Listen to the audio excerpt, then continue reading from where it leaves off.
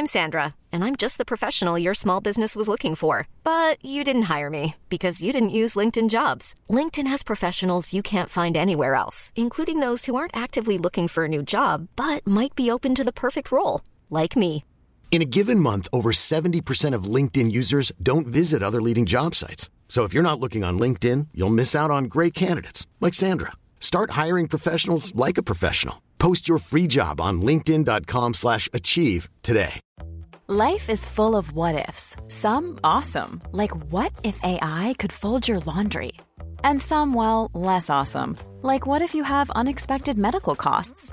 United Healthcare can help get you covered with Health Protector Guard fixed indemnity insurance plans. They supplement your primary plan to help you manage out-of-pocket costs. No deductibles, no enrollment periods, and especially no more what-ifs. Visit uh1.com to find the Health Protector Guard plan for you.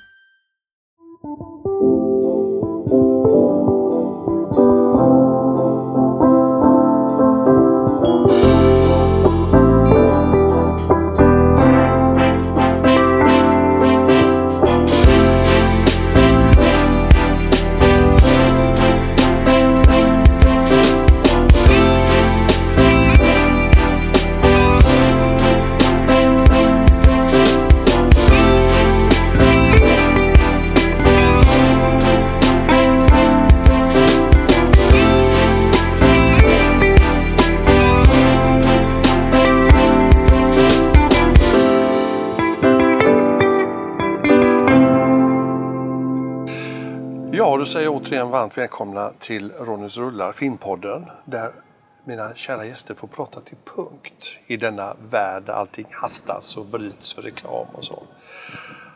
Så är det ju, men inte här i Ronnys rullar. Och välkommen, jättestort välkommen Eva Melander. Tack. Jättekul att du är med och ja, alltså det finns ju ett par sådana riktiga favoriter, men vi kan väl börja den ända där du är aktuell nu. Ja, för den stora massan, inte på en teaterscen utan i Rebecka Martinsson. Just det. Nu har jag sett just när vi sitter här nu idag, så jag har sett de 2 första avsnitten naturligtvis.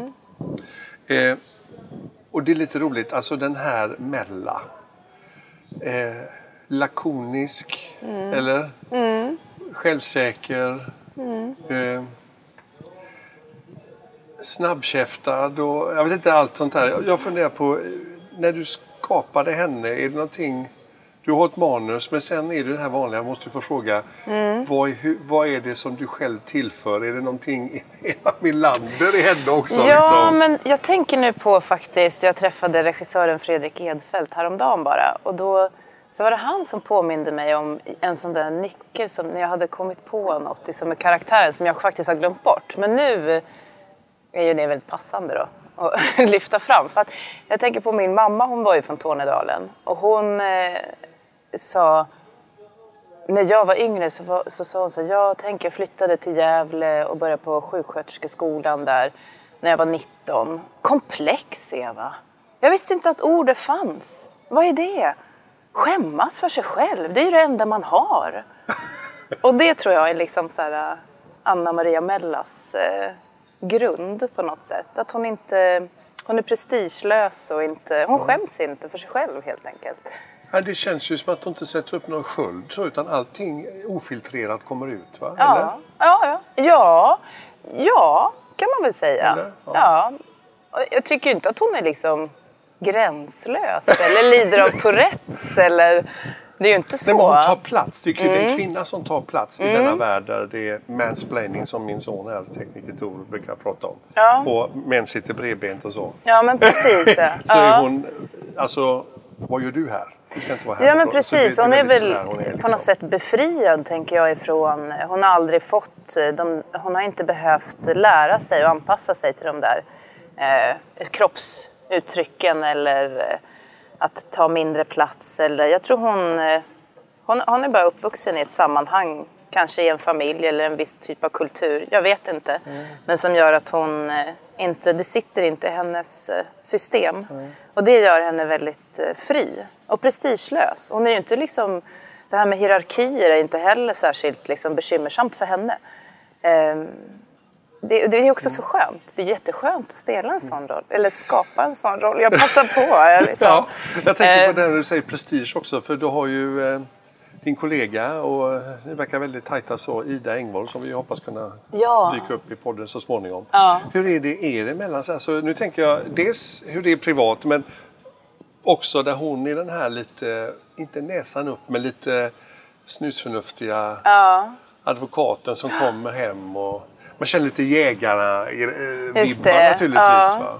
Nej, men jag tror utifrån då Anna Maria Mellas, alltså karaktärens perspektiv, så tror jag hon tycker att hon är lite irriterande där i början. Liksom, för de blir ju jättenära.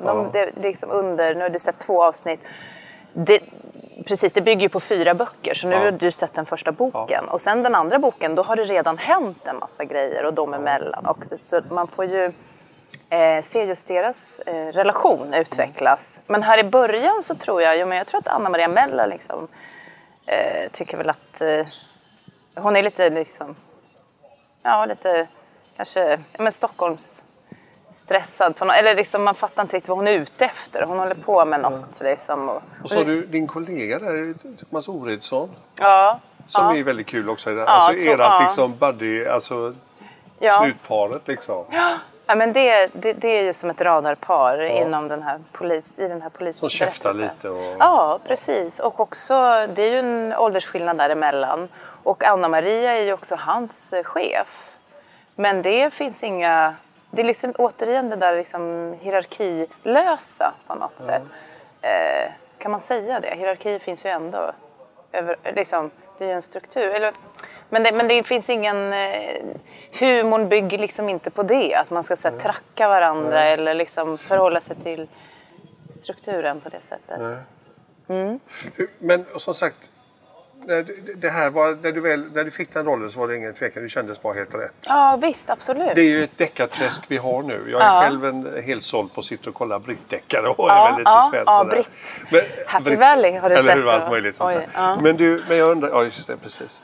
Happy Valley var grym.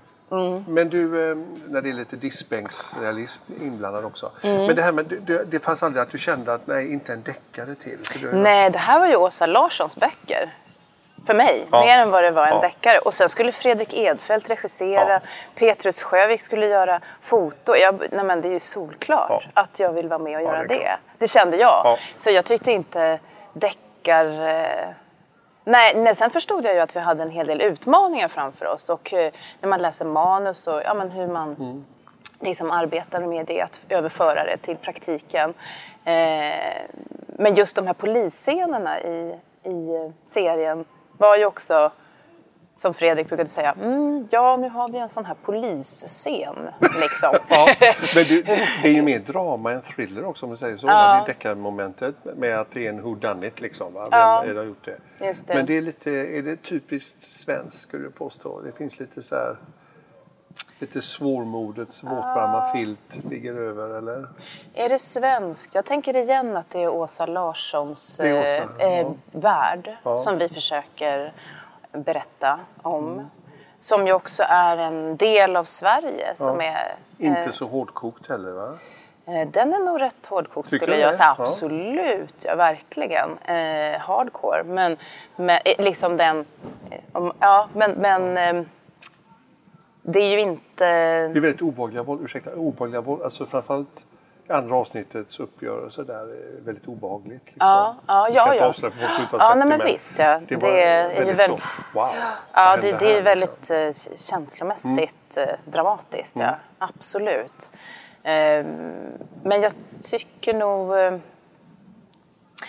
nog att det är Åsa Larssons böcker återigen, alltså, som är liksom botten, ligger där i grunden, och det är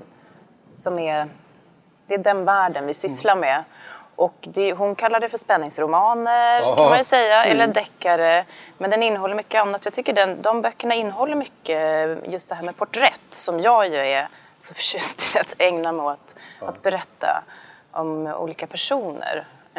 Och där finns det sån variation av karaktärer i hennes böcker. Människor som man liksom känner och vet att de finns, men man får väldigt sällan liksom äran och möjligheten att få träffa dem.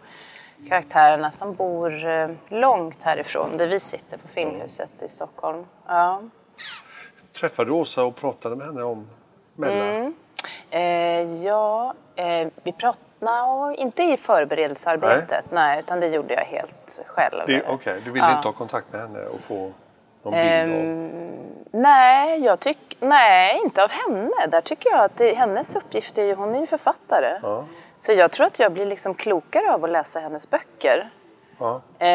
Än att prata med henne på något sätt. Du vill inte få den inputen heller, utan du vill helt själv få skapa...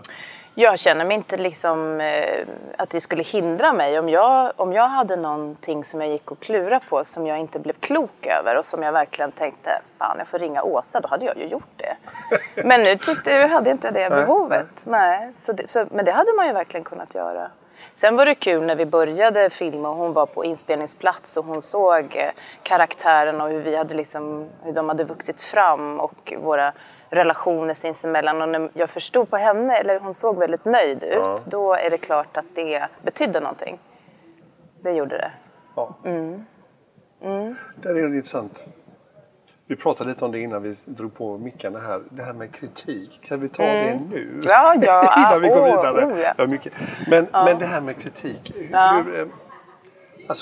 Hur ser du på det? Alltså, du står ju rätt mycket på teaterscenen också. Och jag menar, du är oftast bejublad och jag har hyllat dig i de grejerna som jag har sett på bio. Men om du får liksom några negativ kritik, bryr du dig alls? Alltså, eller vad? Ja. Men jag försöker verkligen förhålla mig konstruktivt till det. Så att det betyder ju, vem är det som har recenserat eller kritiserat då? Vem är det som kritiserar? Vad vet jag om den personen? Eller vad är det för sammanhang? Vad finns det för förståelse för verket som vi har gjort? För det är ju lätt att man kanske, om man blir uthängd som skådis, så kanske inte det egentligen har att göra... Man jobbar ju alltid liksom, gör sitt yttersta och ibland blir det inte bra. Och då kanske du säger, är det rimligt? Är den här kritiken rimlig liksom? Tänker jag. Och är den inte det så kan man ju bli väldigt så här, om folk sysslar med personangrepp, eller jag menar, det är ju sånt förfärligt. Det är ju bara råtaskigt. Men vad ska man göra? Då får man ju... Men det som jag sa också, i den här nya sköna världen som Aldous Huxley skrev om, så är det ju så att alla är ute där och tycker till om saker och ting och dissar och håller på, va? Och det finns en väldig liksom, det verkar ju finnas en väldig liksom lust i att såga.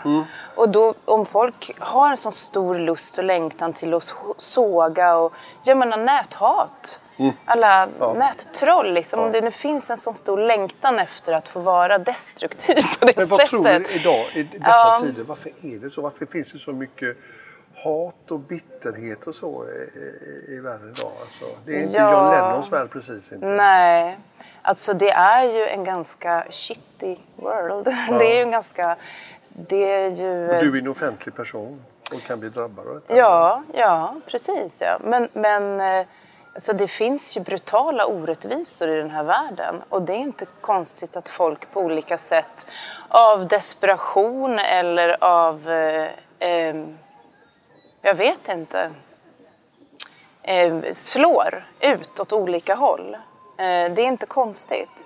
Sen, det vi pratar om nu det finns ju så många beståndsdelar av det. Man kan prata om liksom, ekonomi, man kan prata om politik, det är väl samma sak. Liksom. Men också att man, när saker rycks undan, jag menar vi liksom... Vad ska vi tro på? Vad ska vi jobba för? Jag tror ju att vi ska jobba för en bättre värld. Vi ska jobba för ett bättre samhälle. Vi ska jämna ut skillnaderna mellan människor. Liksom. För de ojämställdheten, om det nu är i vilket ämne det än handlar om det är ojämlikhet skapar våld. Det gör det. Jag tror att det är liksom själva grunden. Och hur ska jag koppla det till näthat? Ja, det finns ett sånt extremt stort missnöje. Och jag vet inte, känsla av kanske utanförskap. Liksom att man har förlorat mycket som man har haft och sen så ger man sig den på och bara shamear någon för det eller pekar på här är skulden, det här är den personens fel eller det här är vad jag hatar med att kvinnor tar plats liksom. Hon är så jävla ful. Man bara, va? Det hänger ju inte ihop. Jag har aldrig hört någon säga det, men jag bara fantiserar. Eller liksom vad det kan vara. Det är bara, ja, folk kommer hit och snor våra jobb. Man bara, men det ser inte ut så. Det hela.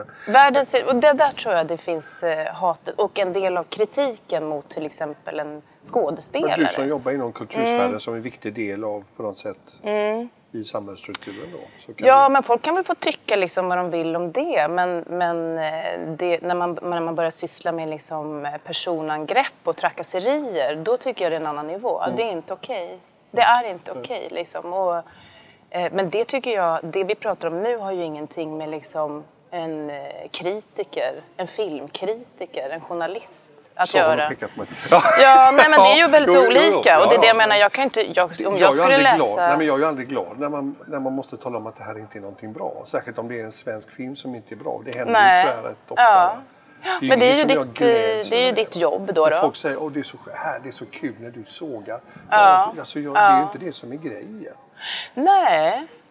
Men och sen smaken är ju som baken. Alltså man tycker ju olika också.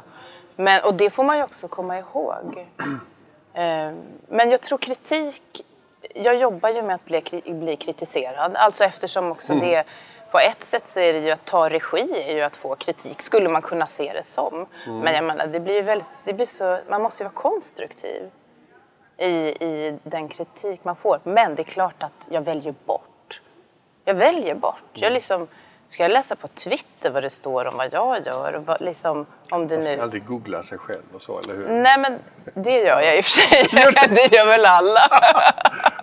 För att se vad som står så det inte man bara tänker att man vill försöka ha någon kontroll liksom, över något som man inte kan ha kontroll över kanske. Men, men det är ju lite olika saker ändå. Liksom, kritik... En journalist som skriver kritik om ett verk och då tänker jag att jag försöker förstå har den här personen, tycker jag, något vettigt att säga om liksom det vi har pysslat med? Ja. Har den någon slags förståelse för vad vi har gjort? Kanske inte alls. Ja, men då kanske inte jag ska lyssna så mycket på den kritiken heller. Och sen har vi nätet och Twitter och den typen av kritik. Liksom, återigen, om det är sättet folk umgås på en fredagkväll, liksom sitta och twittra skit liksom, om varandra, då kan jag ju välja att strunta i det. Jag läser inte det. Jag tänkte, vi måste ju ändå beröra, när vi satt och berättade här så tänkte jag ju på när vi gjorde intervju både med Anja Lundqvist men framförallt Alexandra Rappaport som berättade om på teatern hur hon har stött på väldigt mycket manschauvinism och väldigt så sexistiska. Du har varit på diverse teatrar runt om. Hur har det varit för dig? Har du stött på det? Ja, men det gör man ju.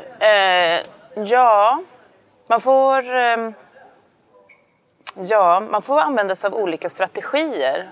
Beroende på, för där kan man ju prata om hierarkier. Liksom. På en teater kanske det finns hierarkier och säger man ifrån eller spelar förvånad eller är uppriktigt förvånad kanske också över att man blir bemött på ett sätt som, vadå liksom, men det är konstigt att du inte tycker att jag har någonting att komma med eller liksom försöker placera in mig i något fack där liksom jag blir låst eller på grund av ens kön. Det får man ju uppleva som kvinna, såklart. Men då kan man ju ta en titt på hierarkierna liksom. Hur är smartast? Vilket sätt liksom? Men där tror jag det är olika från gång till gång hur man ska beröra det där. För det kanske är att man måste prata ihop sig med andra män och kvinnor på arbetsplatsen för att få stöd liksom. Men det finns ju. Ja.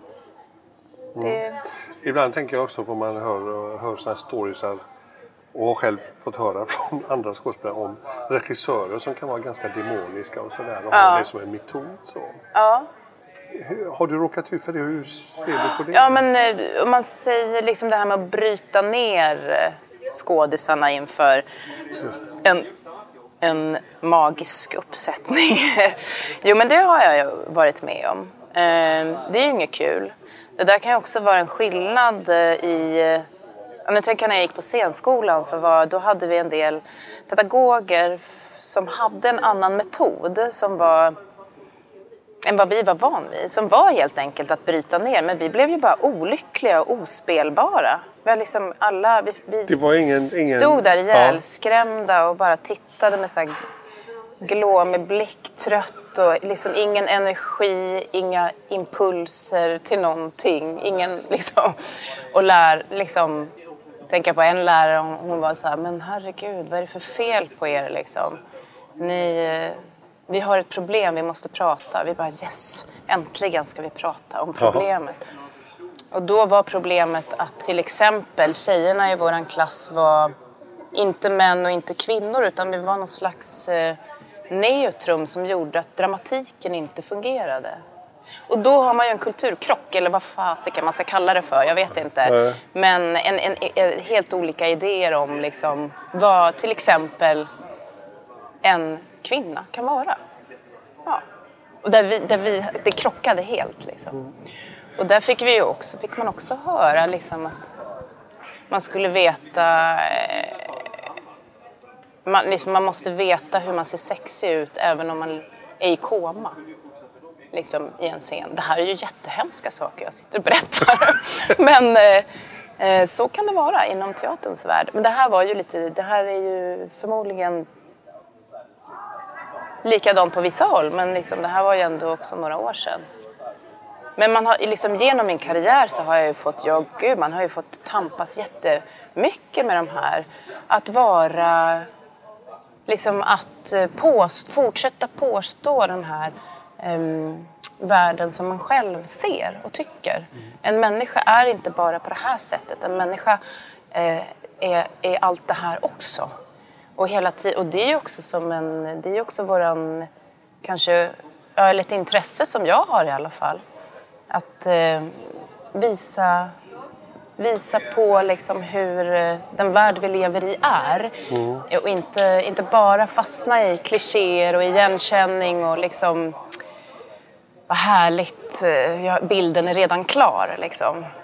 Det är ju det jag tycker är roligt. Att göra porträtt utifrån det. Och då hamnar man ju i många diskussioner och man tycker olika och och man ska också få in, jag vet inte. Vad var det vi pratade om? Vi pratade om det här management by fear, ungefär en regissör som använder fruktan som en arbetsmetod för att få dig som skådis dit. Ja, just det. Han eller hon vill att du ska vara. Ja, men min erfarenhet av det är att det kostar för mycket. Du blir helt dränerad efteråt, eller? Ja, men man blir knäckt. Jag tycker inte det knäckt har jag varit jättemånga gånger i mitt liv och mitt yrkesliv liksom. På grund av att man är också man är ju så att man pushar gränser. Och ibland är det värt att bli lite knäckt på kuppen. Men när det handlar om liksom en demonregissör där man inte har någon liksom, dialog kring konstverket som man gör och känner sig delaktig i det, då tycker inte jag personligen att det är värt det i alla fall. Då kan jag göra något annat. Ja, just det. Ja. Men det är ju för att... Det kan du aldrig veta heller när du börjar med arbetet heller, eller hur? Och sen man för har sent, ju en eller? magkänsla. Den brukar jag gå på. Ja. Händer att du... vill inte säga några namn eller någonting sånt där. Men har det hänt att du bara sagt att nej, jag kan inte vara med på detta? Har du gått efter ifrån? Att jag har liksom... Ja, det du har träffat och det har varit kollationering eller någonting när du har träffats. Och du känner att det bara känns fel. Nej, jag är så himla lojal. Alltså. Ja, jag är så lojal typ. Ibland är det dumt. Liksom. Så även om du känner att det här... Nej, men... Ja, eller då tar man ju liksom... Då försöker man ju... Alltså jag tänker, det du säger är ju väldigt brutalt. Det har inte hänt mig liksom på många år. Det kanske var där i början och liksom under scenskolan och lite i början av karriären. Men nu vet jag ju innan jag gör ett jobb liksom vad jag tackar ja till på något sätt. Och är det så att jag sitter på en kollationering och känner så här, åh nej, inte åt det hållet liksom. Ja. Då ser jag det som min uppgift att börja jobba. Då börjar jag jobba i ett samarbete och kommer med mina förslag. Och min erfarenhet är ju liksom att de tas emot. De tas emot, men man får ju jobba, det är ju det som är jobbet. Det är verkligen det som är jobbet, att jobba. Man har en regissör som kommer med en idé och sina visioner och sen så kommer jag med min idé och mina visioner och så ska ju de liksom det ska ju bli dubbelt så bra som om vi bara var en av oss liksom. Det är det som är tanken. Och det är därför som lyckade samarbeten är så underbara, för det blir bättre än vad man hade kunnat hoppas på. Och det är så ren lycka. Ja. Sa de med stort smak.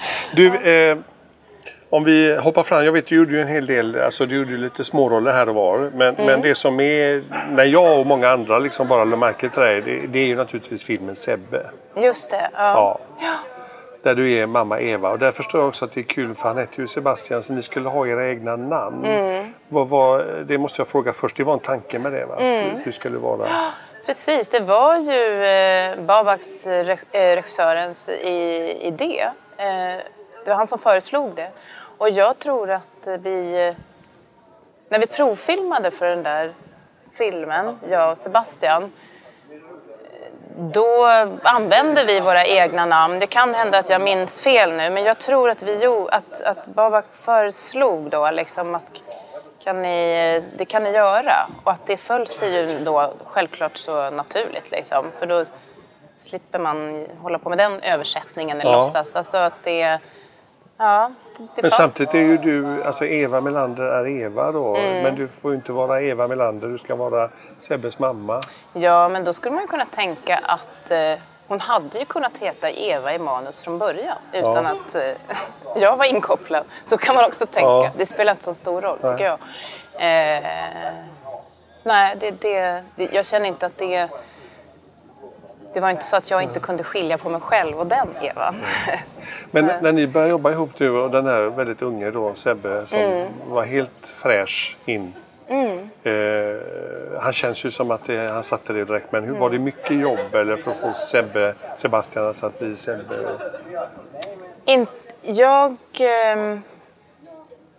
Han är ju jättebra liksom. I arbetet. Inte bara vad som kommer ut på duken eller på bilderna. Utan han är en väldigt bra... Han kunde ju liksom... Han hade en fallenhet för jobbet. Och det har ju mycket med tålamod att göra och mycket med känslighet att göra. Så jag vet inte exakt hur mycket han och Babak jobbade när inte jag var med. Det vet jag inte. Men på sätt och när vi filmade så var det ju inga... Det var en hållbar skådis som hade mycket att komma med. Och där är ju också... Det är väldigt roligt att spela med honom. Eller jag tycker alltid man kan liksom bara förvalta det man får av en medspelare. Sen kan man ju också använda sin fantasi och lägga på så att man får lite till. Liksom. Förstår du vad jag menar då? Men just här också det här är ju, alltså ni är ju bägge grymma i era roller. Alltså, mamman du är ju en kvinna som, det är som man ser i Ken Loach och Mike Leigh-filmer ungefär. Ja, just det. Ja. Det är ju en kvinna som man ibland kan bli förbannad och reta sig på. Ja, eller hur? Verkligen. Hon är hemsk i sista delar. Samtidigt som man måste känna alltså att hon är så fruktansvärt utsatt och att hon mår så dåligt i sig själv. Alltså att hon kan inte älska sig själv och kan inte heller älska sin son, vet jag att jag sa i recensionen. Ja, visst är det sorgligt. Eller hur va? Men vad du satte finger där på, någonting som jag också har tänkt med arbetet. Att hon var så oförmögen Det är jättesorgligt. Ja. Av olika anledningar. Där jag tänker att hon inte hade någon egen familj. Liksom det fanns ju ingen mormor eller morfar som var där och hjälpte till. Det fanns inga syskon. Hon verkade inte ha några vänner direkt. Hon hade väldigt, väldigt dåligt med pengar. Och hon, huruvida hon var... Jo, men jag tycker nog liksom att det verkade ta så hårt på henne så hon blev deprimerad. Liksom. Och det är ju också en tung sits i livet att vara deprimerad. Och då om man inte har några skyddsnät eller någon, utan blir helt ensam. Så hon var ju liksom, hon behövde ju honom på något sätt. Det var som att hon var tonåringen, den här mamman. Hon var liksom, det handlade ju om ansvarslös och hon kunde inte förmå sig att men det kändes som att hon retade sig på sitt eget barn nästan. Ja. Så nu när du säger det, tänk att så tänkte jag nog också. Att hon... som att han hade förstört hennes liv på något sätt. Den här nyckelscenen som jag kommer att jag visade i tv då, som fick Jenny Strömstedt här att börja gråta. Ja, det kommer jag ihåg. Ja. Det är ju när du sitter, jag vet inte om du sitter och röker, men du sitter vid köksbordet typ. Och du har slängt ut kläderna, hans kläder genom fönstret. Och så tittar du på honom med din allvarliga blick och så säger du vet du, jag ville inte ens ha dig. Alltså det är så fruktansvärt vedervärdigt. Alltså. Och vi var ju på galan då, tror jag. Vi var ju väldigt berörda. Han var ju ung då också. Så det där. Det är några år sedan nu. Men alltså, vi var ju helt tagna av det här. Alltså. Var det jobbigt att göra den här scenen? Alltså, för att nå dit och hur Sebastian skulle reagera där. Som jag kände mig helt... Att vara oönskad. Vad sa du? Han är ju oönskad. Ja, precis. Det är ju inte så att hon säger ju det där vid ett tillfälle i hela filmen. Och det är ju ett liksom pressat läge när det har... I henne, hon har tappat det liksom. Så jag tänker att hon kanske ångrar att hon säger det. Jag tänker liksom, hon säger det och hon menar det. Men det är ju inte någonting man bör säga till sitt barn liksom. Men det är ju det går ju inte. Oavsett hur du mår så kan du aldrig säga så. Hon är ju fullständigt desperat. Exakt. Ja. Så därför när jag, apropå att göra en sån scen, jag lägger ju ett pussel liksom över hela filmen. Så jag vet ju också att hon... Ja, men det är också i och för sig jättedåligt, men hon snodde ju den där jackan och gav till honom. Liksom. Nu, jag vet, det var ju också en dålig idé, men hon tyckte inte det. Så jag ser ju flera grejer, men att det där är... Nej, men när du säger det. Jag kände mig helt trygg med Babak som regissör. Ja. Och det är ju liksom en grund till att man också kan... att man kan... ge allt i mycket tveksamma situationer. Men det är ju en roll liksom, det är ju inte jag. Det är ju inte... Nej. Nej.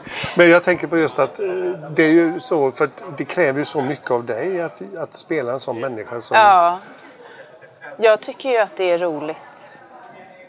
Ja, det är det. Ja, att gå ut på den där yttersta grenen, säger man, va? Eller är ja, nej, men visst, jag tycker det. Jag tycker det är... Det är ju liksom bättre att göra det som skådis i en film än i verkliga livet. Gå ut på den där yttersta grenen när man inte vet om det ska liksom bära eller brista. Och den... Det här bär du hela vägen, va? För du blir ju väldigt trovärdig. Det vet jag att alla tyckte också. Men det är det som jag är så liksom förtjust i. Att göra svåra saker men fortfarande ha en kommunikation med publiken. Fortfarande liksom att publiken ska vara med på resan. Och jag tycker det är väldigt roligt faktiskt. Att göra saker som kräver så mycket av både av publiken och i berättelsen. Men att man som publik ändå inte lämnar. Sen är det ju klart, tänker jag, att det är ju många som måste ha sett Sebbe och bara gått ut efter en kvart eller en halvtimme eller känt att det här är för mycket. Jag pallar inte liksom. Och då, social misär och... Ja, men också att det är någon liksom, en karaktär som man ogillar så skarpt. Så man bara, jag orkar inte se det här. Och det är ju helt fine liksom. Men jag tycker det är väldigt roligt och liksom det måste ju vara underbart för dig sig som skådespelare att få spela någonting som har en vass kant och mycket smärta. Både smärta och svärta. Och liksom, eller hur? Va? Det är väl det som är utmaningen? Eller? Ja, men verkligen. Och jag är ju liksom, har ju också sysslat mycket med humor. Det var egentligen min ingång i teatern. Så jag har... Just den här Sebbe-mamman är ju inte, det finns inte mycket humor där. Nej, det gör det inte. Det finns faktiskt ingen humor. Nej. Det kanske finns några glimtar av ömhet. Det är ju en Feel Bad-film vi ser. Det är det. Men Mamman i flocken till exempel, så är den här filmen som jag gjorde nu senare. Där ser jag ju väldigt mycket humor. Fast det är ju 2 helt olika regissörer. Beata och Babak är ju olika så.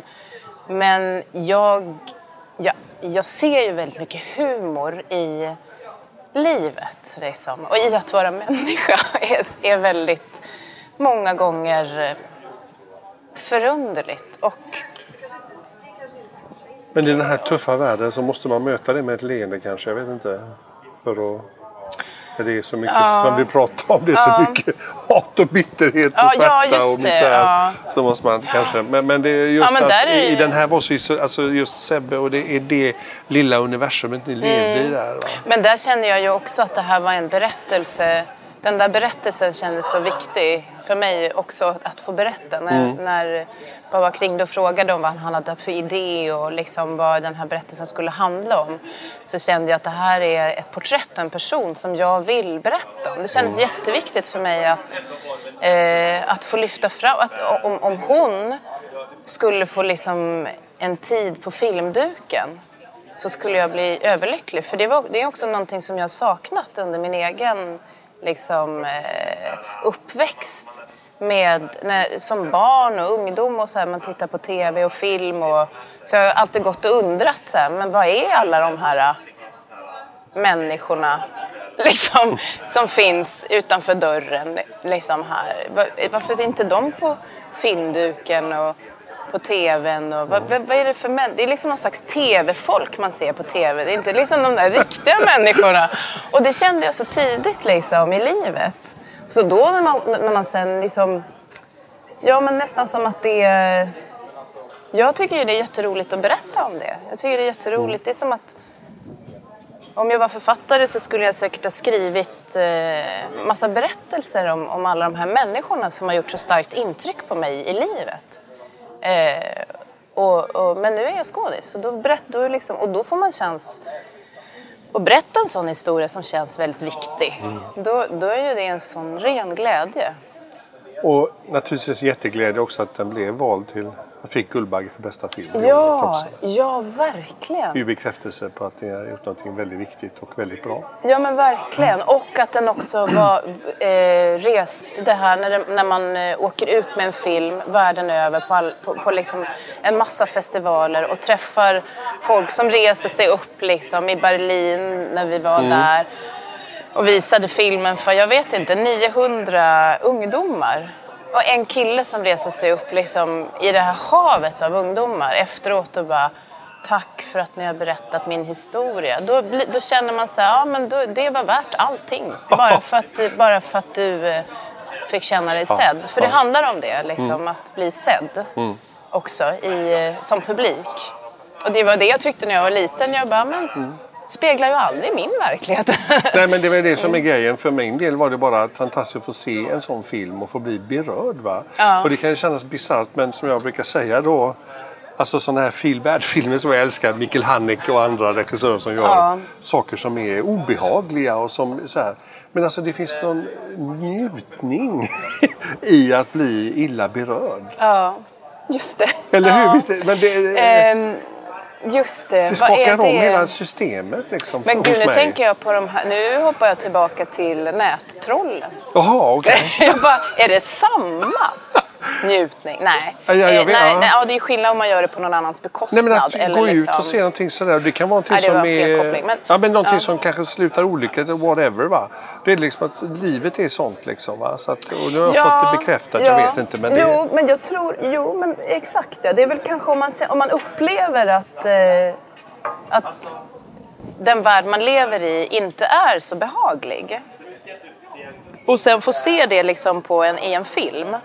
Det här saker som är svåra och liksom ondskefulla och skaver. Och då känner man sig också liksom sedd i att de känslorna jag går och bär på. Som jag upplever av att leva i det här samhället eller vad det nu är. Liksom. Jag tror att det kanske är därför man... vad bra. Ursäkta, de var lite väl mycket... Kan du ta det sista igen där, vad du sa? Jo, men för du sa det här med... Någonting som skaver. Och någonting som gör skaver att man, och varför man gillar det. Alltså jag tänker att det är också det där att man kanske... Om man har de känslorna i sig, liksom, i den värld man lever i. Liksom, man tycker man ser... Ja, att... Nej, jag kunde inte ta det igen. Det gick inte.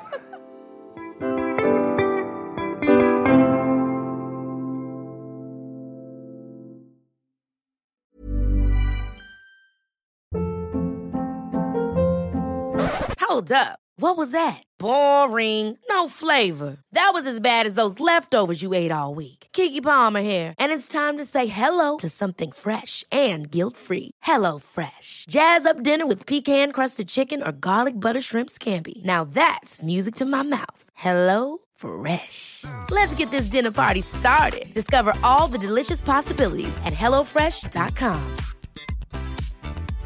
Hiring for your small business? If you're not looking for professionals on LinkedIn, you're looking in the wrong place. That's like looking for your car keys in a fish tank. LinkedIn helps you hire professionals you can't find anywhere else, even those who aren't actively searching for a new job but might be open to the perfect role. In a given month, over 70% of LinkedIn users don't even visit other leading job sites. So start looking in the right place. With LinkedIn, you can hire professionals like a professional. Post your free job on linkedin.com/achieve today. There's never been a faster or easier way to start your weight loss journey than with PlushCare.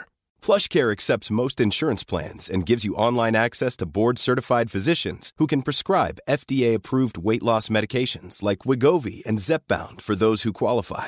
Take charge of your health and speak with a board-certified physician about a weight loss plan that's right for you. Get started today at plushcare.com/weightloss. That's plushcare.com/weightloss. plushcare.com/weightloss. Jo, du kommer in på flocken själv där. Just för det, alltså du har gjort grejer också emellan. Det kan ju alla kolla in allt du har sysslat med. Men ytterligare ett starkt porträtt, och det kommer vi till att det fick du också en bekräftelse på. Mamman Susanne i flocken. För de som inte vet, det är en film som ni också... Alltså Sebbe och flocken är två stora svenska filmupplevelser, starka, engagerade på sig. Och det är kul att du är med bägge. Och flocken som bygger den ju på flera sanna berättelser om sådana här just övergrepp. Och det var ju, det är ju en sak med kritiken, kanske inte ska prata om här, jag vet inte, men vad som är intressant här är ju flickan som säger då att hon blivit våldtagen av det som är, alltså han är ju din son i filmen. Och just att ingen tror på henne. Och för de som inte sett filmen så kanske inte ska avslöja för mycket, men hennes sätt att integrera, alltså, eller inte integrera utan liksom planera och försöka vända mamman vänder hela byn mot flicka, att det är en lugn allting, att försvara. Alltså det finns en felriktad kärlek till sin son där, eller vad ska man säga i det fallet? Det finns en felriktad kärlek till sin son istället för Sebbe. Ja. Så har vi någonting som är väldigt obehagligt när du... Ja, men det är ju också brist på kärlek till sin son som hon ägnar sig åt, den här Susanne, tycker jag. För att det är ju väldigt uppenbart att han mår dåligt. Han mår apa naturligtvis. Det ser man ju. Ja. Det är som... Han vet vad han har gjort, men kan bara liksom... Exakt. Och jag menar som förälder så är det ju bra om man kan se på sitt barn när de inte mår bra. Även om det är ordlöst liksom. Och jag menar i den här filmen så den här pojken, man ser ju på honom att han inte mår bra.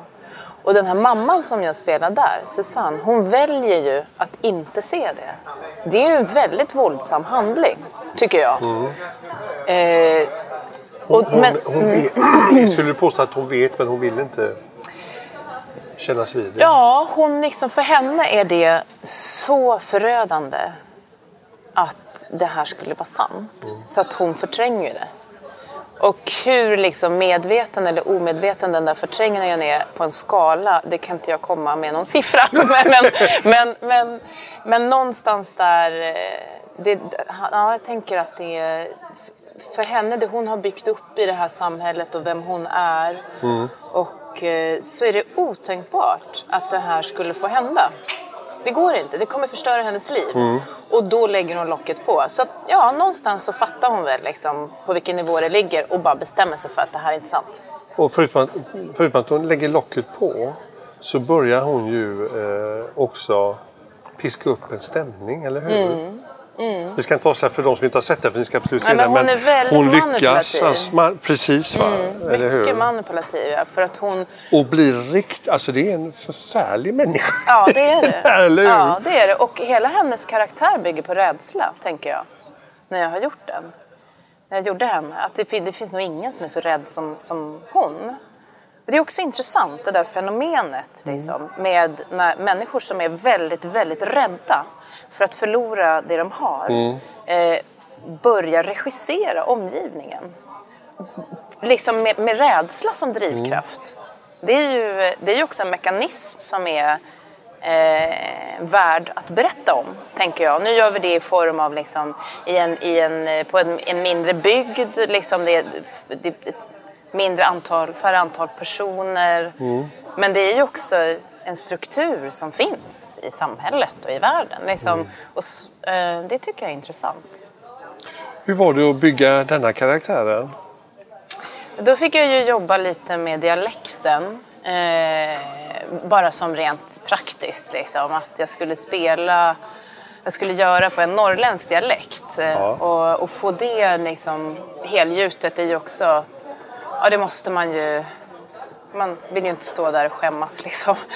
Nej, så det jobbade jag en del med. Och sen hade jag jobbat med Beata Gårdelöv som regisserade Flocken då. Jag var med i en novellfilm som hon gjorde 1 år eller 2 tidigare. Så då hade ju vårat samarbete börjat med hur hon och jag jobbar med karaktärer. Och vad man vill berätta, vad man vill lyfta fram och liksom i detalj, i kostym och i liksom hår. Och det var inte den här karaktären vi jobbade med då, utan det var en annan. Men de hade vissa beröringspunkter. Så att på något sätt så kände ju jag och Beata varandras arbetssätt innan vi började med Flocken. Så alltså egentligen... Jag tycker när jag går och provfilmar, om det är någonting som jag verkligen är så här sugen på, tänker att det här verkar så jäkla bra, liksom, då börjar ju jag repetera liksom, då på något sätt på den här provfilmningen. För jag tänker, om man får rollen, då har man gjort, då är man igång sen. Liksom.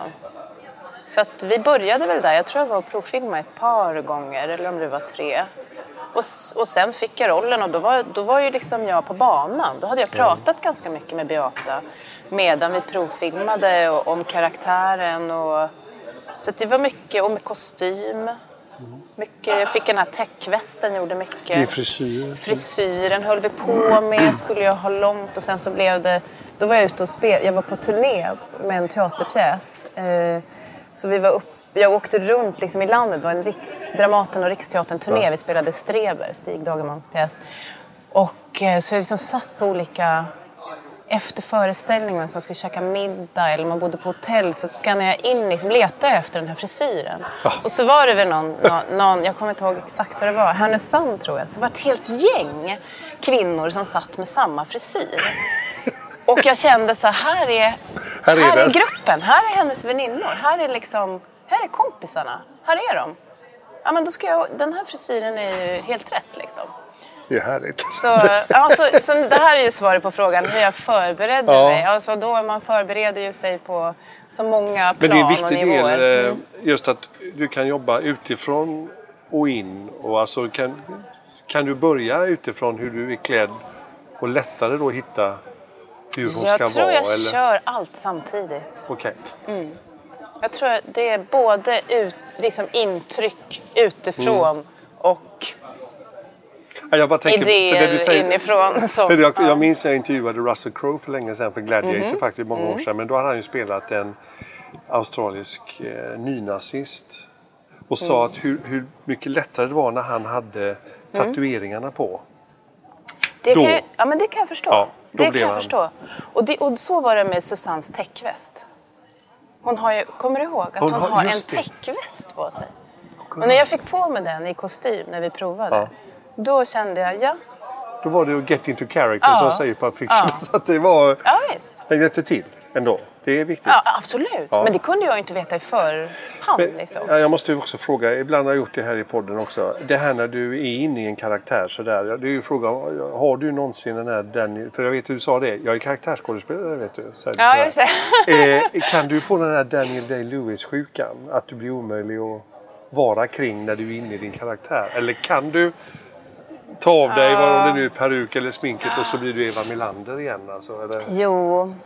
Kan du erkänna att Ja, jag tänker liksom hur det är. Men när jag är inne, jag liksom jobbar med en karaktär, liksom just filminspelning, teater, då repeterar man ju och sen så har man ju, det ser lite olika ut de där processerna, men just med filminspelning när det är så intensivt, liksom, då tycker jag, alltså både under, men det gäller med teater också, både under förberedelsetiden och när man liksom spelar eller när man filmar. Så är det ju så mycket som det är som att jag tittar på världen utifrån den här karaktären, med den här karaktärens ögon. Ja. Så att det är ju inte så att jag går runt och är den här personen. Liksom det är kanske du inte trodde heller. Men den infekterar ju inte dig så att du... Men jag tittar, jag ser på världen med de ögonen. Så skulle jag säga. Och det är klart att det påverkar mig. Men sen är det ju inte, jag menar herregud, jag har ju ett privatliv liksom. Och hur det tar sig uttryck där, det är kanske att jag är trött och tar det lite lugnt och liksom vilar och jag vet inte, gör det man behöver typ liksom. Men annars så, men jag tycker att jag märker att jag ser på världen med den här karaktärens ögon lite mer, men det är ju stor skillnad. Det är ju stor skillnad liksom. Det går ju att separera, absolut. Jag är ju inget jag lider av eller blir konstig eller någonting. Vad kommer det sig att du ville bli skådespelare? Alltså det är också så här, när började det? Bra fråga. Var det någonting du såg på tv eller var du på teater när du var liten? Eller var det som gjorde att du sa att det är det här jag vill göra? Alltså jag tror att det är mitt behov av att berätta om alla de här personerna som jag har samlat på mig liksom, i mitt huvud som har gjort så starkt intryck på mig. Jag är liksom, människor gör intryck på mig. Och det har alltid varit så. Och det är det jag tänker så här, om jag skulle... Jag kanske skulle skriva om dem liksom, men då blev det liksom spela liksom, för att det är ju det här med berätta historier och jag tyckte inte liksom att den värld jag lever i eller levde i räckte till. Jag kände så här, men det här är inte allt. Det här är inte det måste finnas en till nivå liksom.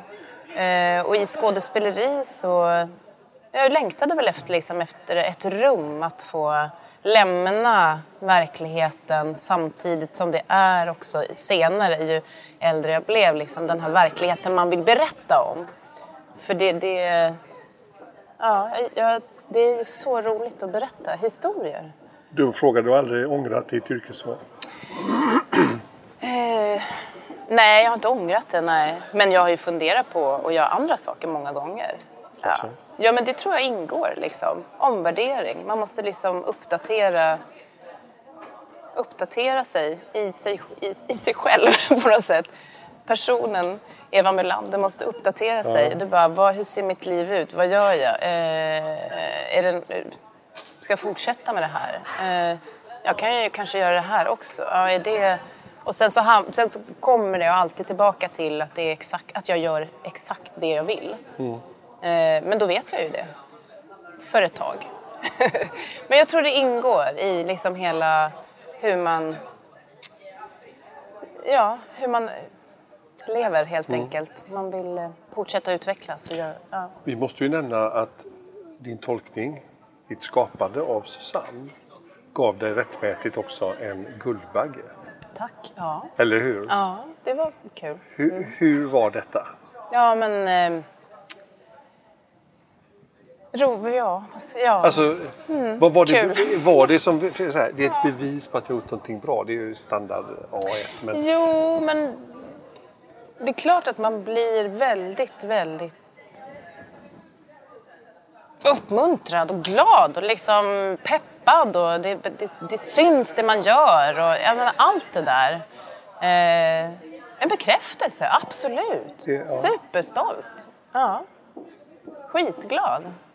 Verkligen. Och sen är det bra för filmen också, som ju inte är liksom en film som har gått längst på bio. Nej. Nej. Det kanske, om du vill, vi kan prata lite om. Det var ju en hel del kritik om filmens tema. Framförallt från, för det kan vi inte se, alltså, det var ju ett Uppdrag granskning som handlade om, om flickan som ju kallas Linnea. Just det. Eller i den här lilla byn. Ja. Och det fick ju till och med kritik, tror jag, från alltså mamman till flickan då. Och det är ju Malin Levanon som spelar, som har varit gäst i podden, som spelar den rollen. Tänkte ni någonsin på det innan under jobbet, att undra hur det här kommer att alltså, tas emot och undra om det blir något liv om detta eller så? Eller var ni var fokuserade på att skapa filmen och berätta den viktiga historien? Vi har ju liksom utgått ifrån det här manuset. Har ju jag gjort. Jobbat med arbetsmaterialet, manuset. Och sen gjorde ju liksom media en koppling där mellan materialet och verkligheten. Och sen är ju, jag tror att Beata och Emma som skrev manus tillsammans kanske sa vid något tillfälle att det var inspirerat av delvis den här berättelsen. Men jag vet ju att de har ju läst så många andra fall. Det är ju tyvärr inte bara det fallet. Nej, eller absolut hur? inte. Och det är ju därför som också... Ja, men precis. Och det är ju det som är det viktiga. Det var ju därför man kände att den här historien måste vi berätta. Ja. Den här filmen är ju liksom så... Den här måste vi berätta. Det är en väldigt viktig svensk film som alla skolor borde visa. Absolut. Precis som Sebbe. Ja, men... Ja. Och då kände man ju snarare att den här flickan då till exempel, som var ett känt fall, och alla andra tjejer som har blivit utsatta för det här, då känner man det är ju deras berättelse vi berättar. Det är ju självklart. Det är så positivt. Och sen så blev det att media liksom hakade i och, tror jag, kontaktade familjen och sa, nu gör de en film om er. Alltså nu pratar vi om min version, det här är vad jag har fattat. Och hakade i och hörde av sig till dem. Och de blev ju såklart jätteoroliga liksom, och kände att nu ska de profitera på vårt livs största trauma. Inte okej, liksom. Och sen drog det igång. Men då blev det ju så att när de fick se filmen så blev de så upprörda och arga över att det inte var som verkligheten. Medan vi påstod ju aldrig att det skulle vara som verkligheten. Så det där var ju tyvärr så tog ju det där över totalt i Sverige. Sen har ju filmen turnerat runt om i hela världen. Men det tog lite fokus från det när vi berättade. Absolut. Det är det man kände, eller hur? Ja, men verkligen. Den där viktiga historien. Liksom, ja, men absolut. Mamman till en. Alltså det var ju sådana trista... Ja. Det var jättetrist att det blev så. Men, det var inte meningen. Nej, men filmen finns där. Och filmen finns där. Och, den är ju också, och det finns ju också i Sverige väldigt många som har liksom, känt sig sedda i berättelsen. Och sen så är det ju en skitbra film, tycker jag. Liksom, för de som är filmintresserade också. Nej, men så det blev ju... Men som sagt, när man har sen rest runt om i världen med den här filmen så reser ju så folk också, men det är precis min berättelse, det var exakt så där det såg ut. Man bara, tyvärr. Men då är det är viktigt att berätta. Ja, men det är absolut, igen. Eller hur? Att ta upp ytan och låta det diskuteras. Timmen går jättefort, men någonting som jag alltid frågar alla, och det måste jag fråga dig också. För du hör ju till de som har gått på scenskolan. Ja, just det. Ja. Har det bara varit av godo? Handen på hjärtat. Ja, nu tänker jag på det vi pratade om tidigare. Liksom, vissa pedagoger som var lite inriktade på att bryta ner. Det tycker jag var, liksom, kanske kostade lite onödigt mycket. Bortsett det så var scenskolan skitbra för mig. Alltså därför att jag hade jobbat innan. Jag var liksom så... Jag höll ju på att slita så hårt för att få ägna liksom ett par timmar om dagen åt det här liksom skådespeleri. Och jag och Anna Blomberg, komikern, vi hade en grupp tillsammans med några andra tjejer som hette Dotterbolaget. Och vi gjorde en egen krogshow som var helt humorbaserad och som vi spelade i Stockholm och i Göteborg, som hette en jätterolig förnedring. Och sen hade jag liksom gått förberedande teaterskola och höll på med egna projekt. Och, alltså jag slet mitt hår så hårt för att liksom få hålla på. Och med massa extra jobb och allting. Så när jag kom in på scenskolan kände jag bara så här, men alltså är det sant? 4 år? Och liksom bara kunna ägna mig åt det. Bara kunna gå till den där skolan och liksom lektion efter lektion efter lektion undersöka liksom det här med skådespeleri och att berätta en historia. Så för mig, det passade så bra in i mitt liv, liksom var jag befann mig just då, att gå scenskolan. Jag var 24, jag trodde inte att jag skulle liksom bli frälst eller att det skulle hända någon magi, utan jag visste redan att det är hårt arbete och nu får jag chansen. Och sen är det klart att det var vissa kurser som var liksom mindre bra och andra som var mer bra, men som helhet så är jag liksom scenskolan, där lärde jag mig väldigt mycket. Ja. Du pratar komedi och komik och så. Nu har det varit 2 tunga roller som vi har pratat om rätt mycket. Och så naturligtvis finns det mycket humor i din Mella-karaktär. Ja, just det gör det ju. Ja. Men alltså, längtar du efter en biofilm där du får visa en mer komisk roll? Ja, det skulle vara eller, jätteroligt. för det har du inte gjort, eller hur? Nej, men absolut. Det skulle vara jätteroligt. Absolut. Men är det så att det har blivit lite så att man vet att vi ska ha någon som är svårmodig, som kan vara bitter, cynisk. Vi ringer Eva. Alltså kan det vara så i den här branschen? Ja, men så är det ju i den här branschen. Men jag tror att det har att göra med för att det är en slags marknadsföring, du vet. Vi behöver en sån här karaktär. Vilka kan göra det? Ja, men jag har sett den här göra det i det. Och det är därför det kan bli liksom en viss återupprepning. Ja. Men nu är det ju jätteroligt. Det är ju perfekt att jag gör Anna Maria Mella som ju är en komisk karaktär. Och sen så tror jag... Ja, men jag tror att ändå det är många som har sett min komiska sida. Sen tror jag att det är många som inte har gjort det. Men då kanske de ser den snart. Ja, det är kul, för nu når du ju väldigt många varje vecka här, så ser de ju dig. Ja, men precis. Som en slagfärdiga Mella, eller hur? Ja, nej, men så, jag skulle absolut vilja göra det du sa. En komisk roll på bioduken. Det vore fantastiskt. Men också inom teater. Hur är det?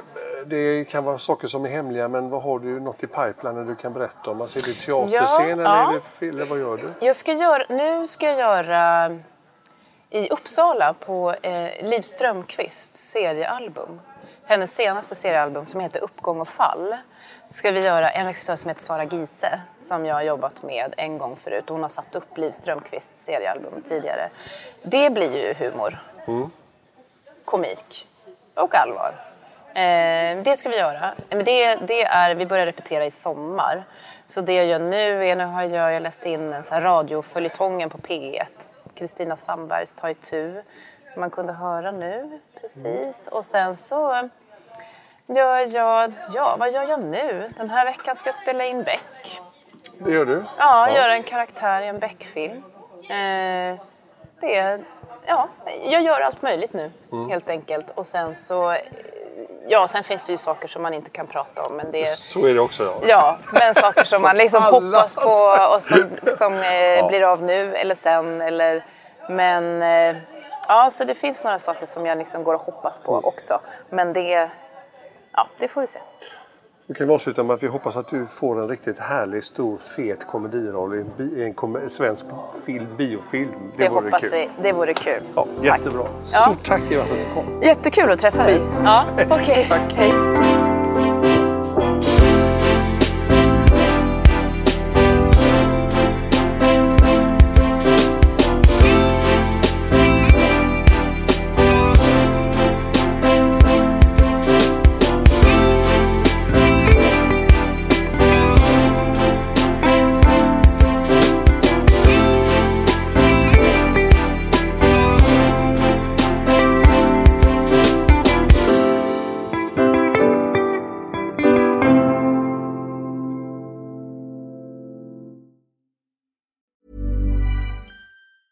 Ever catch yourself eating the same flavorless dinner 3 days in a row? Dreaming of something better? Well, HelloFresh is your guilt-free dream come true, baby. It's me, Keke Palmer. Let's wake up those taste buds with hot, juicy pecan-crusted chicken or garlic butter shrimp scampi. Hello Fresh. Stop dreaming of all the delicious possibilities and dig in at HelloFresh.com. Let's get this dinner party started. Hey, it's Paige DeSorbo from Giggly Squad. High quality fashion without the price tag. Say hello to Quince. I'm snagging high-end essentials like cozy cashmere sweaters, sleek leather jackets, fine jewelry, and so much more. With Quince being 50 to 80% less than similar brands. And they partner with factories that prioritize safe, ethical, and responsible manufacturing. I love that. Luxury quality within reach. Go to quince.com/style to get free shipping and 365-day returns on your next order. Quince.com/style.